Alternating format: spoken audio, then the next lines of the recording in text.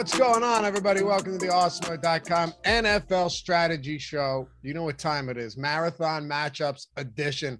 Buckle your seatbelts. Grab that cup of coffee, whatever you got to do. This is my second cup of the day because, well, second show, we're going to be going on 3 hours. Not this show specifically. I will. There you go.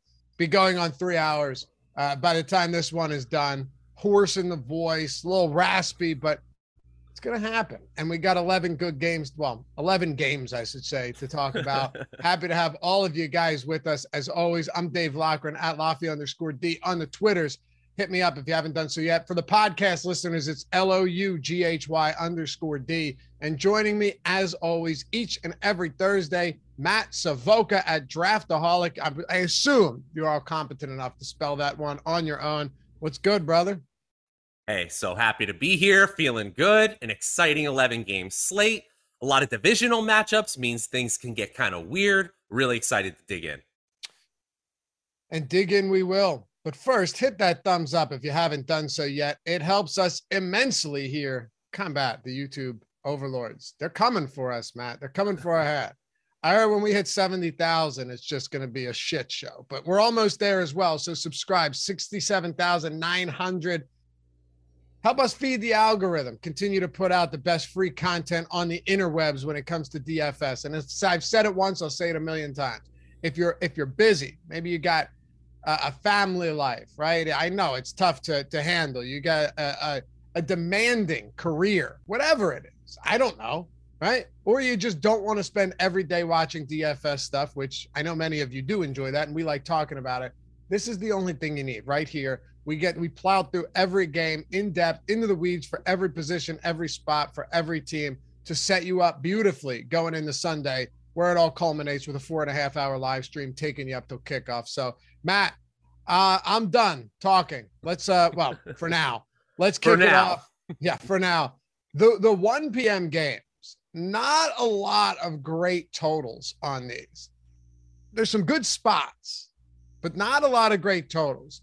We'll kick it off with the highest total on the 1 p.m.s. We'll work our way down, and then we'll go highest totals for the 4 p.m.s and work our way down. That was Matt's idea, and it works pretty well. Dallas and Washington to start this one. 48-point total. Dallas laying 4 points on the road. They've been an enigma this season. Like, sometimes the offense looks unstoppable. Sometimes they look like they can't move the football. And then the defense is more of this boomer bust. Hey, we'll get a bunch of picks. We might bring one back to the house, but then we'll also give up 5 big plays and a half. Yeah, and it kind of works out nicely in that sense because Dallas's offense is capable of putting up these huge ceiling performances. We know that it hasn't always been that way in every single week, but we should come to expect that, especially with the injury-prone nature of this receiving core, at least this year. I still think that there's huge shootout potential in this game. And honestly, I think that Washington has a better shot here than most people expect. The thing I'm noticing as well is that Dallas's defense, like you said, they're reliant on big plays. You can't always predict those things. You can't always predict turnovers. And they've been excellent in that regard. They're 5th in defensive EPA per play. That's the advanced metric I like to look at. But if you look at schedule adjusted fantasy points allowed, they're only so-so. They're middle of the road, right around league average. So I think there's some solid shootout potential here. I like both sides of the ball on offense, to be honest.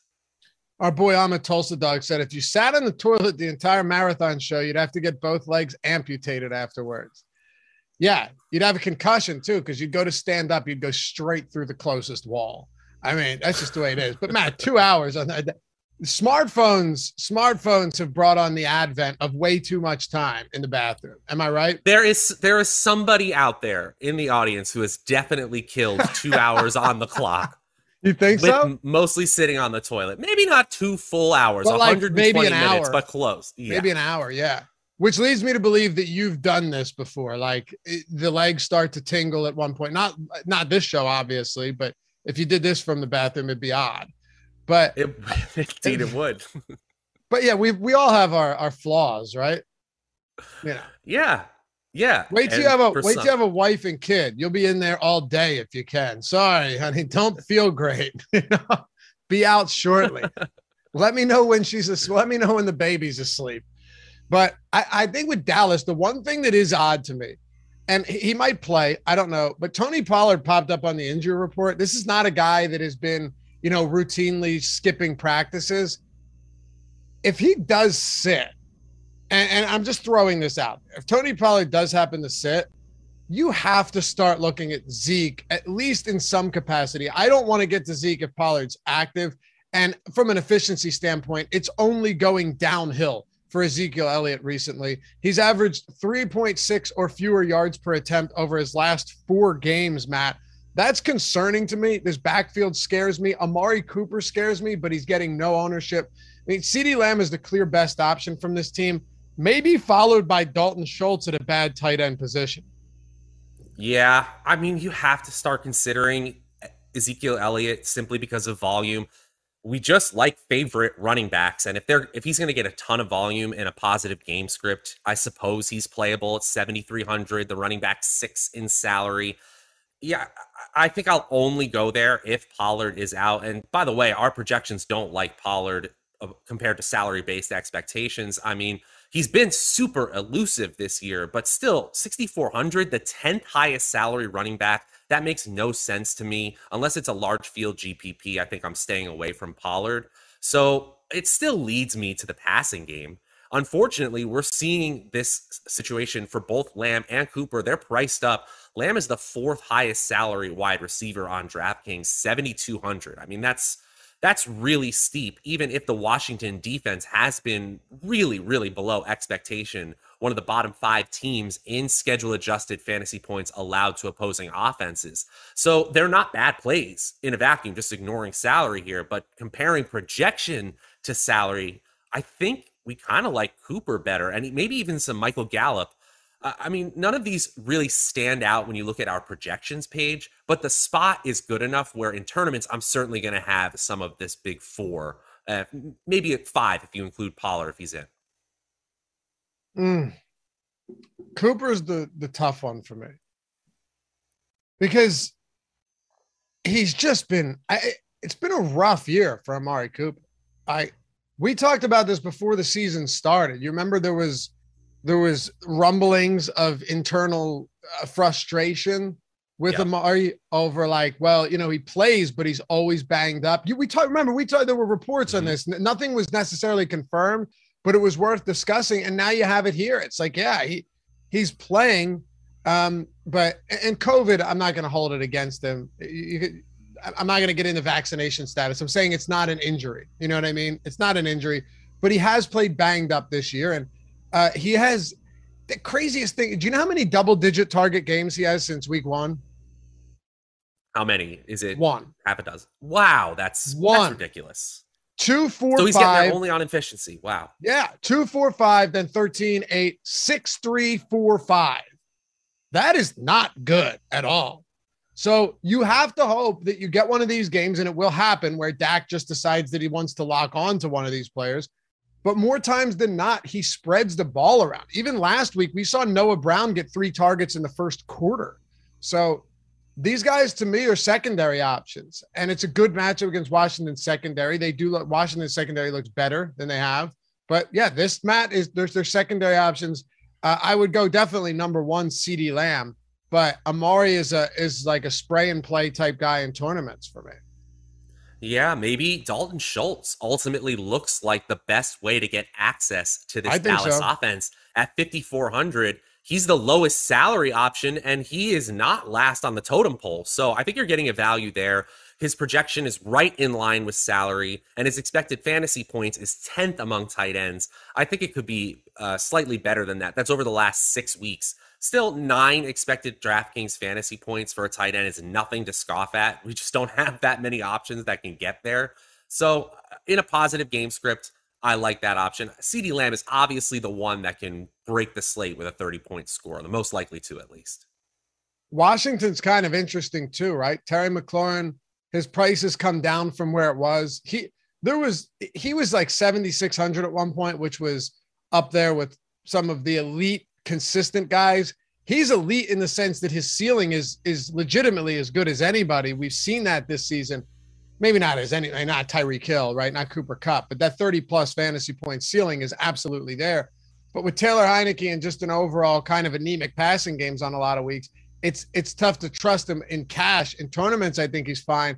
And then Antonio Gibson, Matt, the volume's been insane, and J.D. McKissic still isn't practicing with that concussion and that neck. Yep, that's really what it is for me too. Taylor Heineke is able to create a ceiling game for Terry McLaurin, but I would like to see Terry McLaurin's salary a little bit lower. An expected fantasy 11.9 DraftKings. Expected fantasy points per game is wide receiver 17. Our projections have him wide receiver 19. So wide receiver 6 in salary, that feels steep. That feels difficult. That doesn't mean you can't play him. Doesn't mean he's not the best game stacking option here if you're doing a run back. But I still think that if you're just looking at it in a vacuum, it's pretty tough to get to McLaurin. Gibson, I will definitely be getting to. I still don't think the salary is adjusted to the fact that McKissic is likely not to play here. We have him in the top 10 in our projections this week, and it's 6K on DraftKings. I think that's fantastic. So does the rest of the field. He's already projecting at over 20% ownership, but I don't really care. I'm certainly going to have a ton of it. There's someone in chat with the name Laffy's alt ed teacher says, remember that week Logan Thomas was healthy? Me neither. Yeah, he's on the IR again, and it's brutal. What he means by that is I told a story about how I got expelled, Matt, and they sent me to an alternative school yesterday. And well, it all started with a 45-day suspension, but then besides the point, this guy made quick work of that and turned it into a username. I wonder who it is. I wonder if it's somebody that we know from the channel that just decided to change it. But I appreciate the creativity, man. All right. I don't have anything else from Washington. Yeah. Is Ricky Seals-Jones going to play? It's funny you ask. I mentioned him yesterday on the ownership show. If he plays, I think he's fine. I wish he was a little bit cheaper than he is, but he'll probably play 100% of snaps if he's active and not limited. Yeah. Otherwise, it's down to John, don't call me Norman Bates. Curtis Samuel. Talk about someone we're upset that isn't ever healthy. Curtis Samuel, just a completely lost season for the former 1,000-yard receiver when he was in Carolina. I just think you got to go with volume here. Antonio Gibson is going to get the touches, and especially if McKissic is out. And then from there, everyone beyond McLaurin is a dart throw in DFS. So next up, we have a very interesting game. Las Vegas, Kansas City. Now, I remember this one because the Chiefs have only been playing primetime games recently, most of them awful. But this was a primetime game, and I remember saying, like, I can't trust the Chiefs right now. You know, I can't do it. It's so, and I'm talking from a betting standpoint. I can't back the Chiefs. And then they go out and they just lay waste to the Las Vegas Raiders, right? They absolutely trashed them. So with that in mind, I'm not taking that and saying, well, that's the same thing that's going to happen this week. But I do still like this game regardless because Drake's on the IR. Jacobs has been getting a lot of targets. I'm actually very curious to know where you stand with Jacobs because he has 9, 4, 7, and 5 targets over his last 4 games. He's not doing a ton with them, but PPR receptions alone are valuable. Jalen Richard's still on the COVID-19 list. They said they had 100% vaccination rate, but that doesn't necessarily mean he's going to play. And then Darren Waller's still not practicing. Kind of a mess in Las Vegas, but could absolutely open up some opportunities if we wanted to go there, even though KC's defense is playing markedly better than they were earlier in the year.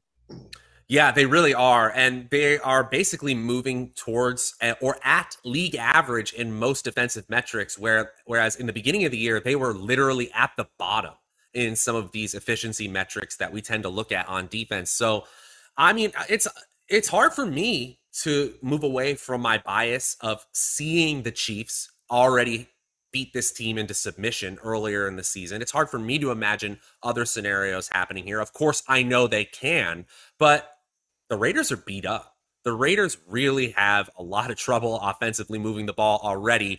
And without Darren Waller, we can call Foster Moreau a value play all we want. But when Hunter Renfrow is your best option in the passing game, you have a deficiency in the passing game. So I'm hoping that Darren Waller can play. I'm hoping that they can get a little more usage out of Deshaun Jackson, but our projections aren't really bullish on anybody here, with the exception of Hunter Renfrow being about at salary-based expectations. 6,100 on DraftKings for a player who can get 10 targets, particularly when Waller is out, is nothing I'm going to scoff at, especially against a Kansas City team that still isn't stupendous defensively by any stretch. But I don't love the Las Vegas side here. Massive underdogs here, almost 10 points. So I don't think it's a situation you absolutely have to get to. Even Jacobs with Drake out and Rashard, it's not a situation like that last game we were talking about where they're favorites. They're huge underdogs here. So I don't need to take the volume from a 10-point underdog running back, especially when Jacobs has a history of not doing much with his targets. What are we doing with Mahomes and Hill and Kelsey and some of these peripheral guys like Byron Pringle, who's out snapping the other? Matt Kajeski said this in like July. He goes, if you're going to draft one of these guys in best ball with your last pick, and look, we're not pretending that he's had a monster season. He's like, but usually those guys never do. Because if you're going to draft one of these guys with your last pick for Kansas City or for whatever, whether it was like Olamide Zaccheaus or a Pringle or this, he's like, take a shot on Pringle because I think he will surpass the other receivers in this offense. And we saw that the other night. The numbers weren't great, obviously, but he played 72% of snaps. Hardman played 16% of snaps. He has fallen out of favor dramatically here. Only reason I mention that is because right now we have Pringle getting over 7% of ownership. We can get to that, but let's talk about the big boys first, Kelsey, Hill, and Mahomes.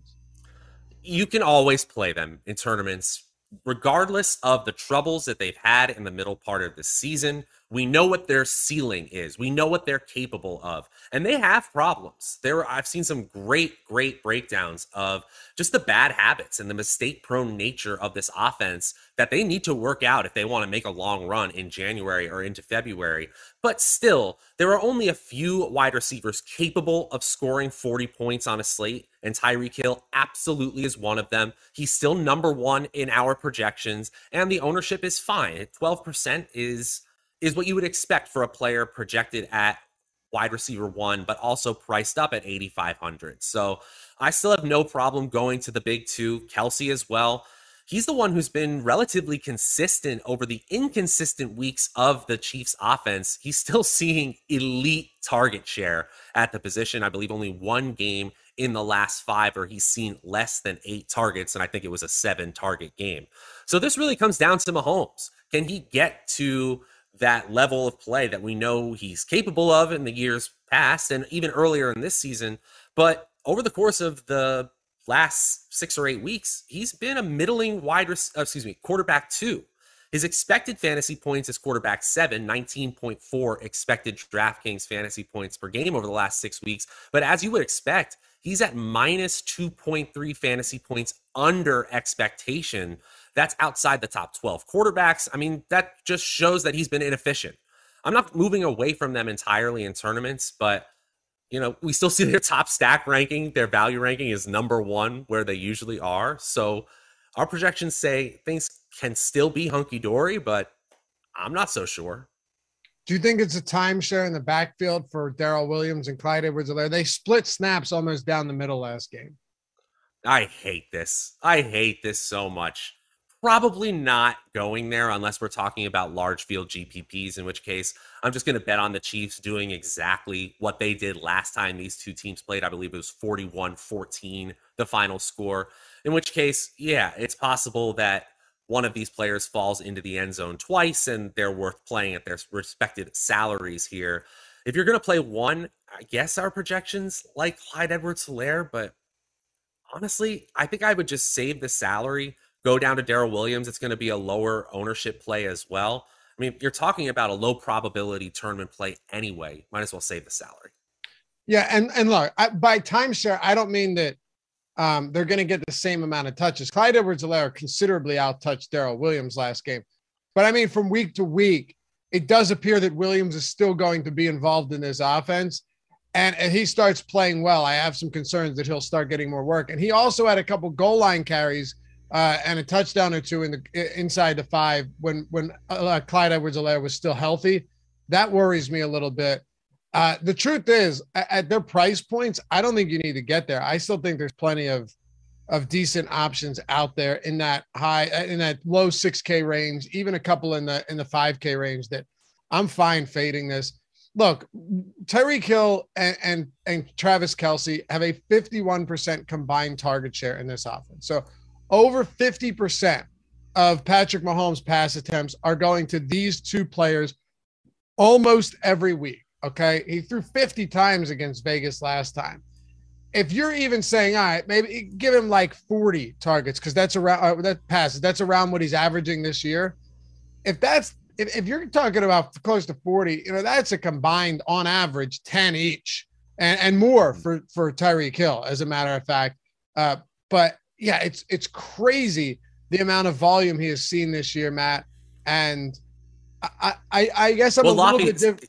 What's that? That's exactly why they always come up so highly on our top stack tool. They have a high volume offense that is capable of being highly efficient, that concentrates their passing game to their top two players. So when you can say, well, 20 targets between the two, I don't really care how it ends up turning out. There's always some variability there, but it's very valuable. This is how you know how concentrated this offense is, and it's a pass-heavy offense, okay? They're both top 10 in the league in targets, and they're on the same team, okay? Tyreek Hill's second in targets with 127. Kelce's 10th with 105. You know what to do. If you want to play these guys, do it. I like Tyreek Hill better because I think you can always get down to like a George Kittle, and I'm not necessarily certain that Debo is going to be able to practice or play this week. But yeah, that's where I'm at here. Give me as much Tyreek Hill as I can get. I know he's expensive, but when he has big games, he wins tournaments, and not many other players can drop 50 fantasy points like he's done this year. He had a 40 spot earlier in the season. It doesn't mean it's not there just because he hasn't done it recently. I don't want any of these. I don't want Pringle. I don't want Hardman. I get that, like, the idea a lot of times is, well, if you're going to stack them, you can stack them, but just stack them with some of these cheaper options on top of like a Mahomes and Hill or Kelce, but not both, because that means you don't have any salary cap left. I'm not doing that. I'd rather skinny stack Mahomes and Hill than throw in a Pringle or a Hardman and hope for 2 or 3 receptions and a touchdown on 25 yards. It just doesn't seem really valuable to me. You can do it in large field tournaments. You're tying yourself to a game that is in the second tier of Vegas totals. So often the games that shoot well above their projected Vegas totals are the ones in that second tier. So in that regard, it's solid strategy. But I agree, in a vacuum here, they're not players you have to get to. Certainly not Mecole Hardman, whose snap share continues to go down. It's just really hard with these players to know from week to week which one is going to pop. So I guess you would go with Pringle because he had the highest snap share, but it's really just spray and pray. He's the best if you look at projection compared to salary. Not one of them has a single 20 fantasy point game this season, right? I'm not saying you need 20 fantasy points, but I'm saying they're not and I'll do you one better. Between the three of them, who have all, I believe, played every game this season, right? So that's 36 combined games. There's one game of 15 plus fantasy points. That was Mecole Hardman with 16. So all I'm saying is if you're playing them, you're hoping for like 10 to 13 fantasy points. If you want to do that and the rest of your team blows up, I get it. I'm just saying, Matt, you set the bar low. You shouldn't have high expectations. The big blow up games for peripheral receivers or pass catchers in Kansas City has not been there all season long. And we're going into week 14. That's all. Watch like Demarcus Robinson have like an 80-yard score first play of the game now. Now that we said broken it down. Totally possible. But I'm just telling you what's happened. That's all. Absolutely. It's all we can do. You know what I mean? Yeah. That's a lot of games. That's 36 games between the three of them, and they have one game above 15 fantasy points. Like, there is a pattern there, especially given the target share of Kelce and Hill. That's all I'm saying. All right. Jacksonville, Tennessee. Let's get into it. Jacksonville getting 9 points on the road. No surprise here against the Titans. 43.5 point total. I can tell you right now with relative certainty that I don't think I'm going to have much Jacksonville at all, especially given that the one guy who has been good when healthy is James Robinson, and he's clearly not healthy. Yep, I agree. He's probably the most talented. And we should actually take a step back here and look at this 1 p.m. part of the main slate in a macro perspective. After these two games that we've talked about, the Dallas-Washington game and the Las Vegas-Kansas City game, there is a massive, massive drop-off in the game totals, the Vegas totals here. And now we're under 44 for the rest of these 1 p.m. games. So if you feel us going a little bit faster through these, that might be because these aren't necessarily priority spots. There are some things we need to touch on here. If James Robinson were healthy and this whole Urban Meyer, is he micromanaging the running back room or not situation weren't a narrative, maybe I would be more inclined to play him, especially at relatively low ownership, 6.6% ownership for a player like Robinson. That's kind of enticing. But beyond that, goodness gracious, I'm not getting to this passing game. This passing game is an absolute disaster. And I know that Trevor Lawrence is 5,100. That's QB 19 on DraftKings. He's still got a projection worse than salary-based expectations. I'm completely done with Marvin Jones. You could say it's a little bit of the age narrative where wide receivers in their mid-30s, I think he's 32 or 33, they start to fall off in the second half of the season typically, but I don't even know if I want to blame him at this point. You know, our projections are still kind of rosy on him, but I just don't know if he's going to get the target share because they can't create a game plan that makes this passing game viable for anyone week to week. So honestly, I may have a little bit of James Robinson in tournaments. His RB17 salary is fine. I may have a little bit of James O'Shaughnessy, who's still 2,900. But beyond that, I'm kind of done with this Jacksonville team. Let's just hope it's better in 2022. It can't get worse. It really can't. They need so much more talent. They just need so much more talent. But I think a good coach could get them closer to an average team. It's possible. Like, I don't even know if DJ Shark, if he never got hurt, I don't even think it would make a difference this season. I really don't. Maybe it would. I don't think so either. Who knows? Lawrence has been bad, man. He's been bad. Really, well, really I don't want to bad. go on a huge diatribe, but I mean, some quarterbacks, especially ones that can create outside the pocket, well above average, which Lawrence never was projected to do that. He was mobile in college, though, man. He's good enough, but he's not Russell Wilson. He's not no. Mahomes. Well, old Russell Wilson, right?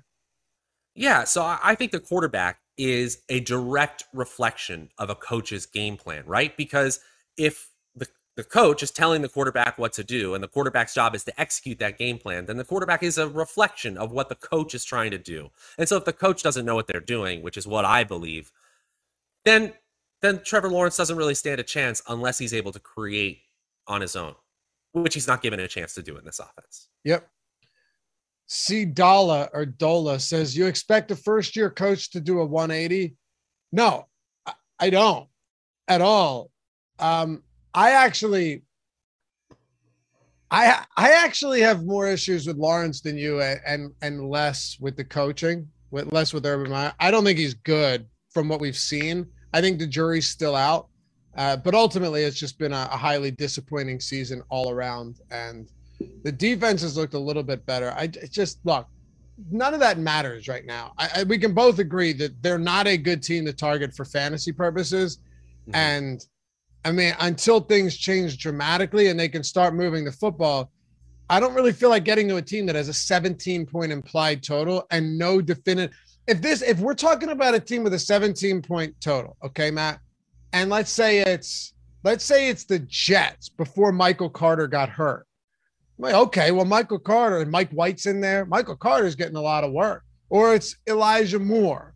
Mm-hmm. And because Corey Davis is on the IR, Moore might not play, but we'll get there. If it's a spot like that, you can talk me into that because either target share is very high or the ground game getting a lot of work, plus you're involved a lot in the passing game as Michael Carter was before the injury.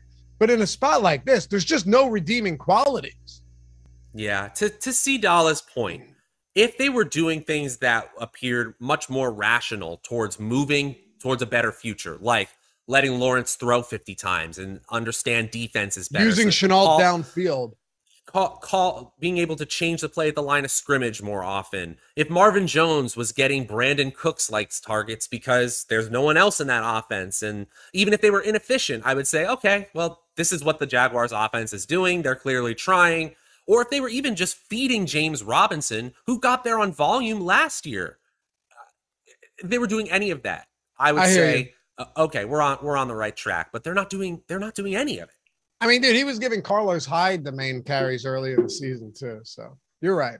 Like, come on, that's like flat nepotism. Hyde is 31 and happened to go to Ohio State. So, dude, I got Nolan calling me right now. On the biggest show of the week, bro. Come on. Tennessee, and I've asked this question to everybody because I want to know where everyone stands on this. D'Onta Foreman coming off a 19-carry game, right? Jeremy McNichols is back. Julio Jones is designated to return, and he's getting in some practices. He's not activated yet. I don't know if he's going to play. A.J. Brown's on the IR. They have no real semblance of a pass-catching or an aerial attack. Even if Jones returns, he might last a quarter or two. How much work, not on the air, because I know we don't project. I give D'Onta Foreman like 2 targets, but how much work is 9-point favorites against this Jacksonville D can we expect Foreman to get if the game script goes according to plan? I think he could be a 20-carry guy. It's just, can he get into the end zone? Yeah, McNichols is going to get in. He's going to get mixed in, but he's been the pass-catching back. He's kind of had a specialized role for a while now in this offense. I think Tennessee still wants to stick to their game plan where they give a running back 25 touches in a perfect world. So I think you're right. I think you could easily see 20 opportunities for Dontrell Hilliard, which would make his 5,300. Oh, I was talking about Foreman. Oh, I'm sorry. I'm sorry. D'Onta Foreman. Oh, okay. Foreman had 19. Foreman had 19 carries last game. Yeah, in a game they lost by 23. I mean, that matters. Here, I was looking at the 4-week sample size. Let me see how Hilliard was used last week. See, Hilliard still played on 50% of snaps, had 12 carries himself. So that's really the concern. I think both of them, I want to stick to my main point here, which was that both of them actually have 20 opportunity upside, but it looks like, at least from just this last game sample, that they are taking a hot hand approach. When you talk about a team that's a touchdown favorite, and a running back that might get 15 or more opportunities, they're playable in DFS, period. Especially when we're talking about players who are under 5,500 in DraftKings salary. But they're cannibalizing from each other. And I don't even want to belabor the point here. I just found it fascinating that last week you're looking at a team that got annihilated, 2 weeks ago, because they were on bye last week, got annihilated and still ran the ball 30 plus times between 2 running backs. So what does that mean? What does that mean if Jacksonville can't move the ball? I'm with you. I still think that they want to run if they can. I don't like that Foreman doesn't have pass catching upside. If Foreman was averaging routes run on 40% or so and like 4 targets a game, he would be one of my favorite value plays on the entire slate at 5,100. 19 carries last game, but I don't know if that'll be the case. I like him a little bit more than everyone else, though, that I've talked to, and I could certainly be in the wrong here, so take this opinion with a grain of salt. But a 19-carry game, McNichols comes back short, gets involved in the passing game, maybe a little bit of work in the run game. I think it takes mostly away from Hilliard in the run game. They both split some opportunities on third down. And Foreman could see a heavy workload. If he does he get the goal line carries? That's the big thing. I think he probably does. But I'm going to sprinkle him in the tournaments. His ownership right now is extraordinarily low, 2%. That's the only reason I'm saying this, too, is because who else on this team do you like? I don't want to get to the passing game. Yeah. And just to finish your point there, Foreman did outtouch Hilliard inside the 10-yard line 4-1. Yeah. That matters. That matters for a rush-heavy team. I think it also matters, too, that Julio Jones is returning to the lineup. I agree with you. If he does. If he does. Good point. yes, he could get injured in one quarter. Well, no, I mean, the 21-day practice window is open, but they haven't talked about activating him yet. I understand. I'm just talking about the hypothetical of the Tennessee offense with Julio Jones back in there. Bottom line is they need somebody better than Nick Westbrook-Ikhine and Chester Rogers. And Julio Jones, even with a leg injury, is probably better than that. I mean, it could end up being one of these sad endings for Julio Jones. I really hope I'm wrong, to be honest, but we've seen receivers, especially big athletic receivers, just have trouble staying healthy into their mid-30s. And I still think if he's healthy enough to play and he's on the field, they are going to design plays to get him involved. I would be very surprised if he had under 5 targets, but it's possible. We've seen it this year, and the injury risk is still certainly there. And again, this is all if he's even able to suit up. He's a large field tournament player. I think you're right. And I think I'm not totally wrong on the run game. Let me throw this out there, because this is what's so interesting to me about this team. They have a 26.5 point implied total, right? So on this slate, that's the 4th highest implied total behind the Chiefs, the Bucks, the Chargers, who are essentially tied with them. And then you have Tennessee. So a 26.5 point implied total, Matt, and not a single player on this team is getting more than 2.9% projected ownership right now, with a 26.5 point total, 9-point favorites against the Jags. If that doesn't say a contrarian leverage spot to get to at similar price points to other more popular players in the same range at other positions, like, I don't know what does. To me, it screams value that I'm willing to at least take a risk on if they're going to be that low on with such a high total. Somebody's going to have to score. Right. If they hit their Vegas projected total. Yeah. Right. And Vegas is smarter than me when it comes to, so look, we know how, I'm not going to get into how these lines are set and everything, but you know, you have price discovery and the line, the total will eventually find that equilibrium based on where there's money's coming in at. Right now it's later in the week at 26.5. That's a high total for any team. Mm-hmm. If they, like you said, maybe they just don't get close to it, but I can't play the game assuming, well, I don't think they're going to get there. Yeah. And someone mentioned in chat too, that Golden Tate is likely to be activated. I had seen that he was projected to be activated after Tennessee's bye, which was in week 13. So yeah, let's see if he gets any usage. Honestly, I wouldn't be surprised if Tate ended up with less than a 10% snap share and 0 targets. And I wouldn't put it past Mike Vrabel to suddenly put in a new receiver who gets 8 targets. They certainly love their short area receivers, and Tate has played that in the past. No doubt. Our buddy Steven Leibowitz says, we've also seen the Titans lose to Houston and to the Jets, so there's that too. We have. But again, exactly. We've seen that happen. They're without Derrick Henry, A.J. Brown, and they still have a 26.5 point implied total. That says more to me than the fact that they lost to the Jets and to Houston. So I don't know, man. It's just a fascinating spot. You never see a team with that high a total, that big a favorite against that bad of a defense and that bad of a team get no ownership whatsoever. It's crazy. That's fat. It really is. It really is. It is. It really is. All right. Hey, prizepicks.com or the App Store or the Google Play Store, wherever it is, doesn't matter. They're doing things big these days. And I just found out that if you sign up at Prize Picks, use that promo code AWESEMO, you'll get up to $100 first match deposit bonus. Now, that's not what I found out. What I found out is if you do that, Jordan, it's a link, right? We have the link for this. Get a free month of AWESEMO Plus Platinum. So maybe you were someone that was already at Yahoo. You couldn't do it because you already signed up there and couldn't take advantage of all those we were doing. Well, Prize Picks and us have partnered. Free month, AWESEMO Plus Platinum, everything on the site. Football, basketball, hockey, MMA, PGA, UFC, you name it. The entire month, every tool on the site, ownership, player projections, top stack, boom bust, lineup builder, all of it, all created by the #1 ranked DFS player out there, AWESEMO himself, and so many other brilliant guys behind the scenes that are fantastic at the game of DFS, working on these tools every day. You have premium Discord. You have the office hours channel in there with the pros.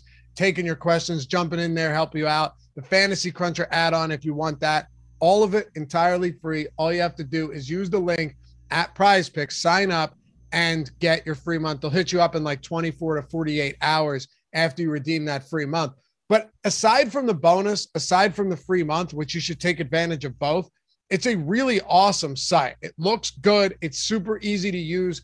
And unlike other books where if you bet a 5-leg parlay and one of them doesn't hit, you lose everything, not here. There's no juice on the over or the under. You're making lineups based on player props, just the over or the under, with an insane array of different props and different sports, more than you could, some sports you probably never heard of, where you could build like a 5-player lineup. If you hit 5 of 5, you 10x your entry. Even if you hit 4 of 5, though, you still 2x. Hell, you make money back if you 3 of 5.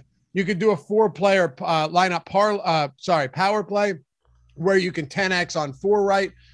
Just a really cool spot to check out. And if you know multiple sports, you can mix them all in to the same lineup. Check it out. Use the promo code AWESEMO, AWESEMO, to get your first $100 deposit match bonus and your free month of AWESEMO Plus Platinum. Everything on the site, you got to do it. It's free when you sign up there. Jordan threw the link in chat. I'm assuming it's in the description below. Give me a pick, Matt. Okay, so this one is really fascinating because we all saw that crazy Monday night game in Buffalo, crazy weather, and Josh Allen and the Bills disappointed. And now they got to turn around and play Tom Brady and the Buccaneers this week.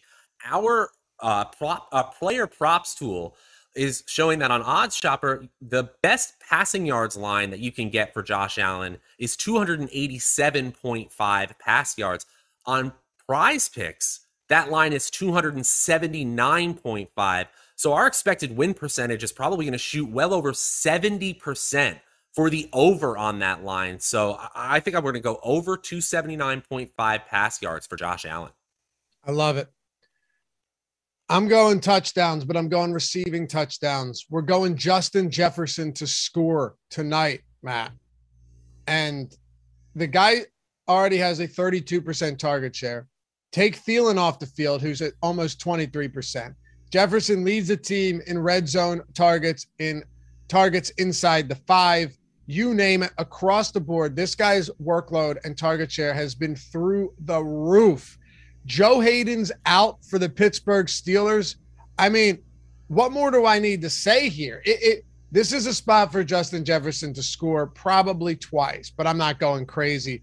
Give me the yes or the over on a half touchdown for Justin Jefferson today. I feel pretty good about that. But otherwise, if you want to do something else, Jake Fromm under 169 passing yards. I know that's 169 is low, Matt, but I think the Chargers could hold this guy to like 100. I think he's going to have an awful day in LA. I like that call a lot. I think Jefferson, dude, he's that next great wide receiver. It's taking that next step, even after a fantastic rookie year, career high 185 receiving yards last week. He's a beast. He's phenomenal. Hey, a lot is in flux. And by the way, prizepicks.com or App Store, Google Play Store, check that out using the link. Alvin Kamara. Saints are 5.5-point favorites against the Jets, 43-point total. We saw again last week how bad that Jets defense is. I mean, it is as bad as it possibly gets. But Kamara practiced fully. He's good. He is not on the injury report at all. That's nice to see. Had those extra days to heal up coming off of a Thursday night football game. But Mark Ingram, in an odd twist of fate, Matt, lands on the COVID-19 list. Deonta Harris is suspended for 3 games as well. Man, if Ingram doesn't, I already like Kamara coming back. If he's not on the injury list now, he's going to be a full go. I love him. I love him, and maybe you don't. I don't know. His ownership still seems kind of low. But if Ingram doesn't play too, I don't know how we don't look at Kamara and say, yep, this could be an absolute smash spot for one of the best players that we've seen in recent memory. Yeah, this is actually the most shocking thing that I saw when I was looking at our projections, our latest run this morning compared to salary-based expectations. I'm so much higher on Kamara than our projections are. And of course, it's Thursday when we're recording this. We could see our projections change. And I am noticing that really what it is, I'll get to it's about the lack of trust in the passing game, specifically from Taysom Hill, that's getting us to believing that Taysom Hill is going to gobble up this rushing production himself. I get that narrative. I understand why our projections are going there. I'm just not so sure I agree. I think a 50-point game is in the range of outcomes here. Whoa! If Kamara gets a full workload. Hold on. We've seen it before. We've seen it before. I love it. It's in the range. I love it. I'm just 50 points. It's a lot of points, and I absolutely love that call. This could be a huge game.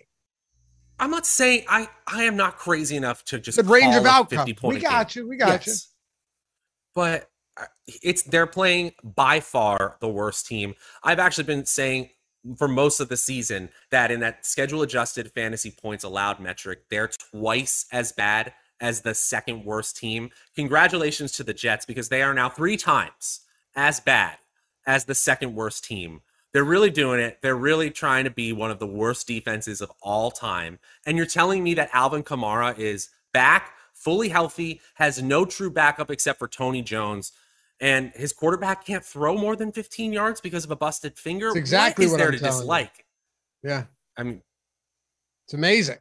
Yeah. The Jets on the season are how I had it pulled up here. I think they've allowed a truly atrocious amount of rushing touchdowns. Like worse than you would imagine. Yeah, 21 rushing touchdowns this season. Worst in the league. Worst in the league by only one, because the Texans are equally as bad, but then it falls off dramatically. This is such a bad team, man. Such a bad You want to hear something amazing? So Please. I've been talking about that metric, schedule adjusted fantasy points allowed. If you break it down by position, the Jets are worst in the NFL against quarterbacks, worst in the NFL against running backs, worst in the NFL against wide receivers, and worst in the NFL against tight ends. That's amazing. By what metric? Schedule adjusted fantasy points allowed. There's a couple places that do it 4 for 4, as well as fantasypoints.com. It basically just contextualizes the fantasy points a team has given up to opposing offenses for the offenses that they've already played. Yep. Amazing. And they're allowing more than 5 points per game to running backs more than the next worst team. DraftKings point. That's crazy. This late in the season to be allowing 5+ points additional or more per game than the next worst team in the league. There's nothing else to say here. Now I'll say this: Mallet Finger Hill. I think it actually might benefit Kamara. I want nothing to do with the passing game. It's like the Jets secondary is so bad that I'm always tempted to take some shots. But really, where do you go here? Troutman would have been the guy, but now he's been out for a few weeks on the IR. So you got Traquan Smith, Marquez Holloway. Give me Kamara to be the guy that does it in the passing game and on the ground. I almost like, if I'm Sean Payton and I'm the evil offensive genius that everyone thinks I am, don't you come out with an early 2000s Oklahoma offense and just run the option and the wishbone? Don't you just forget the passing game? Yes. If you really want to go evil scientist here, just run the crap out of the ball with Taysom and Alvin Kamara. Yep. And correct me if I'm wrong, but I think they're not out of the playoff race quite yet. No, they're not. They're 5-7. Yeah. No, they're not. They're not out of it yet because 7 teams get in. So they're going to play to win. The Jets, on the other hand, are playing to lose. And Zach Wilson looked a little bit better last game in the first half and then completely unraveled in the second half. They figured him out. But anyway, that was his best game of the season. It had to have been, right? I can't imagine he had any other better, for sure, better fantasy performance than that. Corey Davis is on the IR. Elijah Moore's questionable. So we'll see what goes on with him dealing with that quad injury. Then Tevin Coleman might not play, but I have no interest in getting to Ty Johnson against the Saints run defense. I mean, unless you want to get to Elijah Moore, I don't really, and if he plays, I don't see anything of value here. I mean, I actually think you could just roll the dice with a player like Austin Walter, who continues to see more work, and there's nobody in this backfield, but that's a large field, a millionaire maker kind of play only. if Elijah Moore is out, I think you kind of have to look at Jamison Crowder as just like a player who's going to be a hybrid, almost a short area receiving running back, if you will, out there who could probably gobble up 6 to 8 targets. Just to do a corollary to what we were talking about with the Jaguars, we are at least seeing the Jets coaching staff try to work things out with their young quarterback and their young wide receiver in Elijah Moore. They can't control injuries, but just like you said, they are still pushing the limits of Zach Wilson, seeing what they can do, and for lack of a better phrase, trying to get their offense going. So I will still take shots in large field tournaments, but just like you said, it's not appetizing. You don't need a run back option if you're leaning on the Saints here. But Crowder is the one you probably want to bet on if both Davis and Moore are out. Yeah, Laffy's alt ed teacher in chat just asked about that question. Is there a viable run back if Moore sits? Do you need one? No, I'm with Matt. You definitely do not need one. If you wanted to, yeah, it would be Crowder. But I do not don't worry about forcing that into your lineups. They have an 18.5 implied total this week. This is not a team that, plus you don't need to run back. Like you don't need to do, you don't need to do skinny stacks with like every game. Like if you have Kamara and no quarterback, you don't have to go back with somebody else, especially if it's a running back there where you assume that they might just try to run as much as possible. Like Matt was alluding to, that takes away from everyone on the Jets as well. If they can dominate time of possession. Just to add to that point, I'm fine with Kamara as a one-off. I'm fine with Taysom as a one-off. They're the only players from this game. I'm also fine with both of them as a two-off from this game. Like they're the only two you play from this game, and then you game stack in other places. Oh, Laffy's all ed teacher. Welcome to Team Awesome, brother. That badge looks good on you, man. Hit that join now below if you haven't done so, or if you want to. Like I said, you don't have to. If you want to, though, you get the badges, the custom emojis. They had the free super chats each month.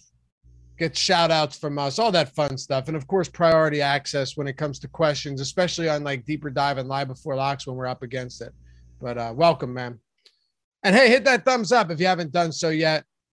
We're going to speed it up because we got a couple games that we don't need to spend a ton of time on. But thumbs up and subscribe. We're almost at 68,000 subs. You guys are the greatest. All right, Matt, Baltimore and Cleveland. Baltimore getting 2.5 on the road, 42.5 point total. Anything you like from the Ravens?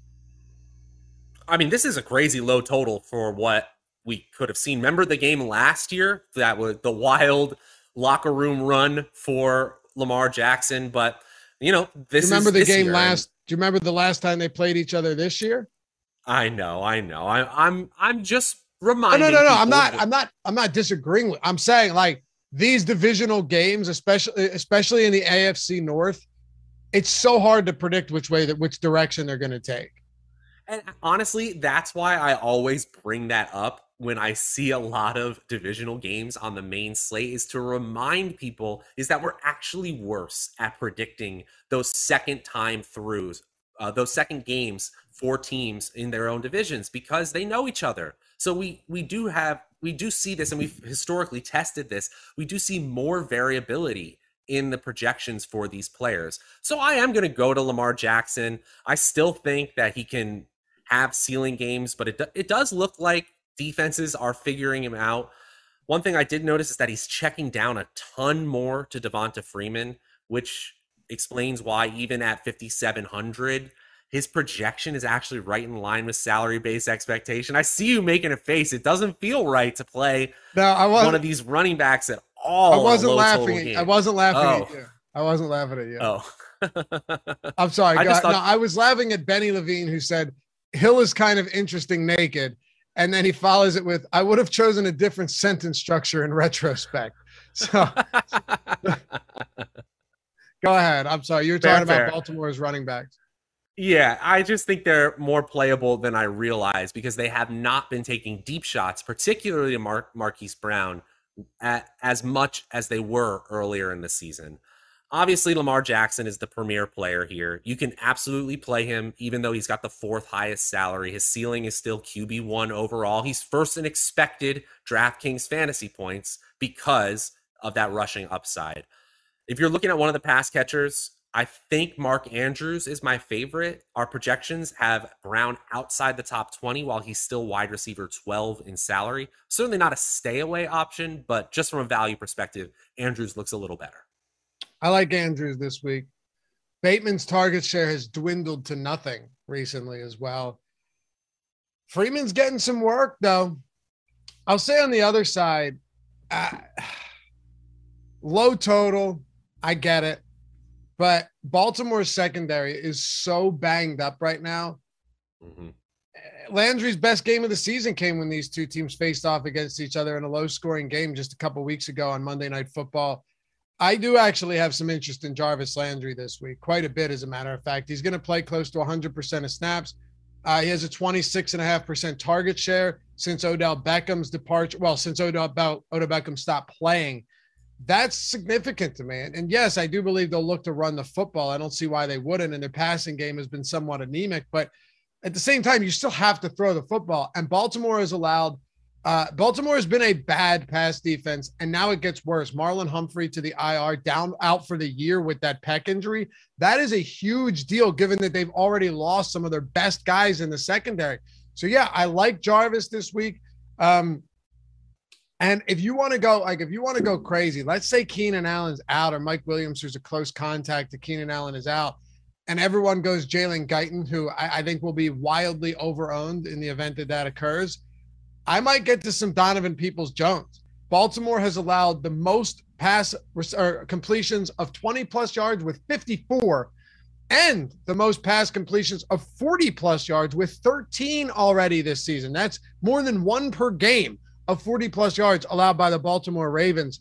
And they play in a division that doesn't even have the greatest passing attack on most teams. So, yeah, DPJ, if you're looking for a dart throw flyer, deep balls, I think there's something there, and Baltimore is only getting worse in the secondary. So that's where I'm at with these guys. What are you doing with Cleveland, if anything? Yeah, well said here. Obviously, the loss of Marlon Humphrey after already losing a top cornerback before the season even started in Peters. This defense is just different from the way that we projected them to begin the season. They still have Anthony Everett, who is a top-tier cornerback, and he's capable of shutting down players. But when you don't have the depth like we're used to seeing from the Baltimore secondary, it's obviously going to shift things. They are towards the top, meaning tougher for opposing offenses in schedule-adjusted fantasy points allowed. But they're a huge pass funnel defense, and that was before the injury to Humphrey last week. So it's really interesting here. We know what Cleveland wants to do offensively. They want to get Chubb involved. They want to get Hunt involved. Both of them are good to go this week. Our projections are meh on both of them because Baltimore is already selling out to stop the run. You said it, though. That leaves them vulnerable to the big plays deep. So really, is it it's on Baker Mayfield. Can he get the ball to Landry if he's open? Our projections like him compared to salary. Can he get the ball to Donovan Peoples-Jones?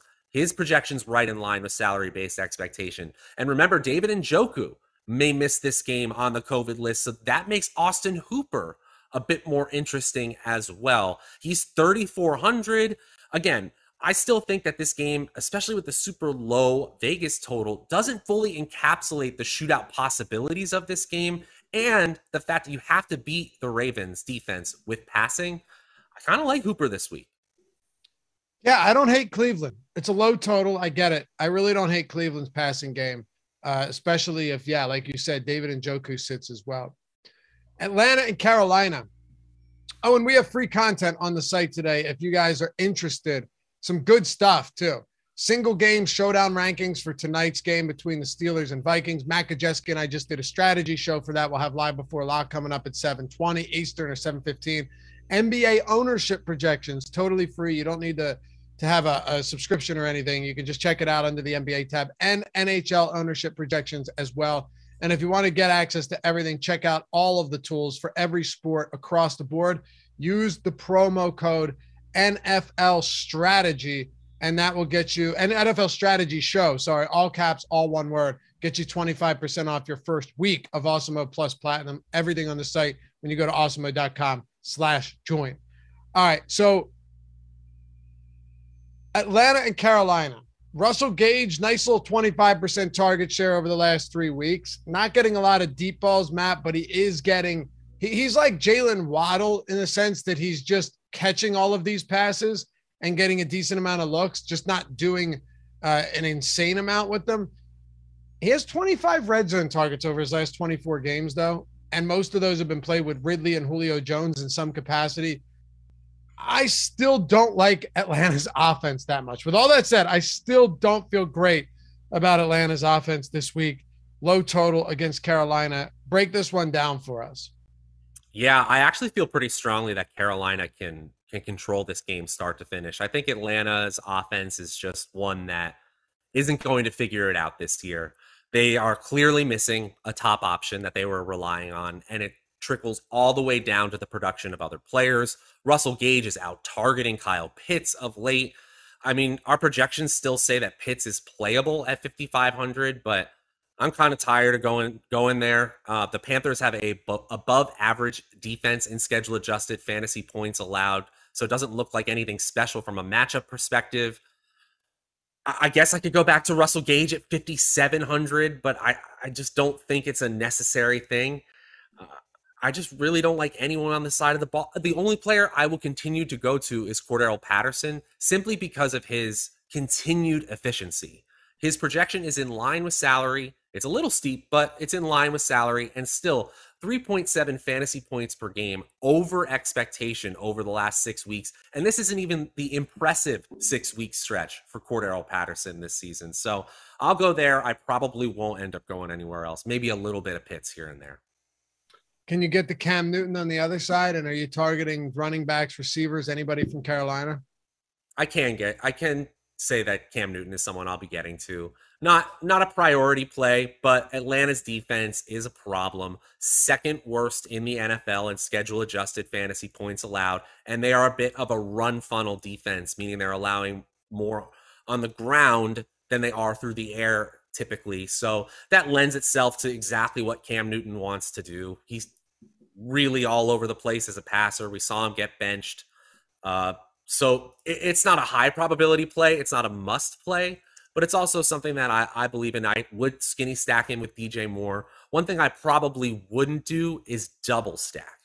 I noticed that our projections are really bullish on DJ Moore compared to salary, but I don't think you could say that Cam Newton is able to support two of these wide receivers in the same game here. You're hoping he gets there with his legs. Yeah, that's where I'm at too. I think Cam at his price is actually pretty viable against Atlanta. He was so bad against Miami last time out. I mean, it was 5 of 21 passing. That's as bad as it gets. But Miami's now won 5 straight games. They look a lot better now. They really do. Miami's defense, their pass rush, everything looks a lot better. I feel more confident getting the Cam against Atlanta than I would against Miami. And this game's at home in Carolina. Perfectly fine to me. I'd stack him with, one player out. There's no way I'm going with 2. And I know that they want to get, remember, they just fired Joe Brady, right? They just fired their offensive coordinator. And I know they want to run the ball more, but that could be more design runs for Cam Newton for all we know too. Like, I don't want to get to Chuba Hubbard here. If he was cheaper, I'm cool with it. But do you think Chuba Hubbard's at a good spot, a good price point? Like, is this a good spot to get to? No, he's viable. He is for me. And I'm surprised that his projected ownership is so low right now. 3% projected ownership in a game where Carolina could absolutely control this game. And Atlanta's defense, as I said, has been a bad run funnel defense. Sure, it's hard to project how much Chuba is going to get workload-wise because of Cam Newton's rushing ability, but still, to say he's only 2.5% owned, that makes it really easy to be something like 3x the field and not even believe that strongly in Chuba Hubbard. So he's definitely someone I'll get to. All right. Seattle, Houston. Seattle's been a tough team to figure out right now. Russell Wilson, since returning in 4 games since he's returned, has not been very good. First of all, okay, not been very good. And last week he was better, and he completed like 30 of 37 passes, which you want to see. But it's funny because his ADOT was so much lower last week than it was in the first 3 games since he's returned. But believe it or not, Wilson leads the league in deep ball attempts since returning in those 4 weeks. Tyler Lockett leads the league in deep ball targets, DK with 11. DK Metcalf is third with 9, but they just haven't been able to connect on a lot of those, which has resulted in really low floors for all of these players. But it also suggests, Matt, that there's a pretty high ceiling there if Wilson's finger starts to feel better and they're going up against the Houston Texans as 7.5-point favorites. So again, bad run game, a lot of deep attempts. Maybe Wilson's feeling better. Maybe he isn't. This seems like it has the widest range of outcomes of almost any team on the slate for me. I don't know if it has the widest range of outcomes, but it certainly has a ton of really, really good ceiling outcomes. I guess the floor is really low too. So I'll give you that there. With Russell Wilson, I'm just looking at a player who it was an anecdotal take, obviously. I'm just saying. You don't have the data to back it up right now? Show me the sins. I'm saying is because of Wilson's just kind of erratic play, if he plays really well, they can crush this team. If he looks anything like he did against Green Bay or whoever else it was, they're in trouble. Not that they lose, but just from a DFS standpoint. Go ahead. Yeah, no, I totally know what you mean. And the deep shots are important. The fact that they're still trying those looks and they're trying to make it happen, specifically with Lockett. I don't know what's going on with Metcalf right now, but it means that the big playability is still there. The upside is still there. Russell Wilson is 10th in expected fantasy points per game since he came back from his injury. The problem is he's at minus 5.5 fantasy points below expectation during that time. That's disastrous. That's outside the top 20 quarterbacks on this slate alone. So if he figures it out, which the Houston defenses want to help him to do, I think he could absolutely have a huge game here, but I don't know if I'm going to just completely bet on it. I noticed that Tyler Lockett and DK Metcalf's projections are ahead of salary-based expectations. I noticed that if you go to Odd Shopper this week, you can look at Russell Wilson's passing yards prop line of 239.5 and notice that it has one of the highest expected win rates of any single player prop bet right now available on Odd Shopper, one of my favorites. And suddenly I'm starting to really like Wilson's salary as well at 6,600. I think it doesn't fully encapsulate the types of ceiling he can really get in this spot. And now we're talking about under 5% ownership possibly for Wilson. This is the time you want to play Wilson, I think. When our projections are this bullish on all of his receivers, our Odd Shopper likes the individual stat-based projections, and the salary shows that it's playable, and no one's going to play him with you. That's great. I didn't fall asleep, Jordan. I was texting my wife back real quick, but I can multitask. I heard everything you said. You could have been a good producer and taken me off the screen, but you just decided to fuck with me. What?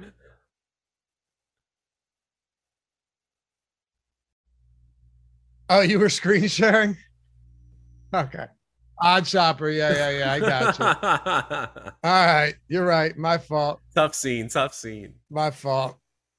But Wilson, okay, so everything you said, of which I caught, is accurate. But the biggest thing too, and you touched on it a little bit, like, Matt, this backfield, I don't even know if Collins plays, but if he does, he's been bad. Rashad Penny, yeah, okay. Adrian Peterson, I don't know why teams keep signing him. Look, man, I love the guy. Everyone loves Adrian Peterson. Of course, the whole, incident with the son and hitting him with the I don't know if I like Adrian Peterson, but I like him from a DFS standpoint. Like the player. And from a fantasy standpoint. I don't know. Maybe he's a team. maybe maybe he was raised differently than us, Matt. Who knows? Sometimes that's just the way people grow up. But I'm not getting into that. I told you, I'm not the arbiter of morals on this show. I just talk about football. So do you. But he has not been good at football this year at all. Yeah, he has not. And we don't expect a player of his age to be efficient. We need him to get rushes at the goal line. And he got them last week. So that's good, but he's still outside the top 35 running backs in our projections. The only reason you would play him is because you believe that they're winning so badly against Houston that they don't really care about their younger, more important, say, personnel. And so they're just running Adrian Peterson into the ground in the fourth quarter. That's certainly in the range of outcomes here, but I want to bet on the passing attack. And honestly, I'd probably even rather bet on the younger, more explosive rushers like Rashad Penny or Travis Homer if I'm just doing a dart throw play. If I'm betting on one of them, it's going to be Penny. There's no doubt about it.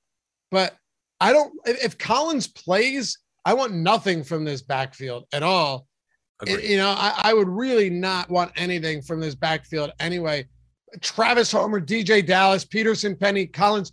I don't know who's going to be inactive just because they have too many backs on the roster, but all of these guys are probably going to be healthy. And if that ends up being the case, number one, none of them are good. I still think the running game is going to struggle. Number two, I don't want to get to anything here. I'm with you on Wilson. I have some interest in Tyler Lockett as well. Metcalf's just been bad, man.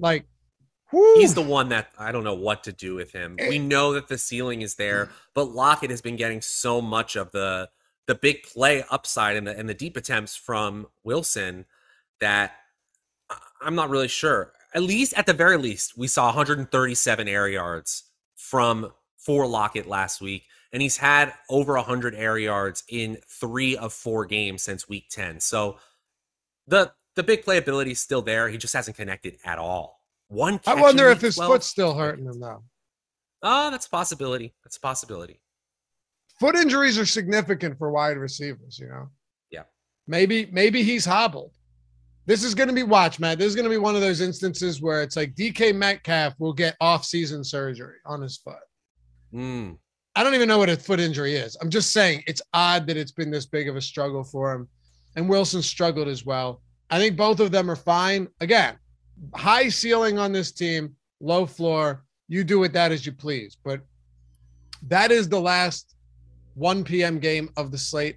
We should get to Houston, though. Should we? We got to mention at least. Play Brandon Cooks if you want. Go ahead. That's all I got. Davis Mills has peppered Brandon Cooks throughout the season. That's really the only thing I want to get to. The running backs are dart throws at best. We like Rex Burkhead if you're going to play one of them, but you don't have to. And obviously, outside of Cooks, everyone's a dart throw.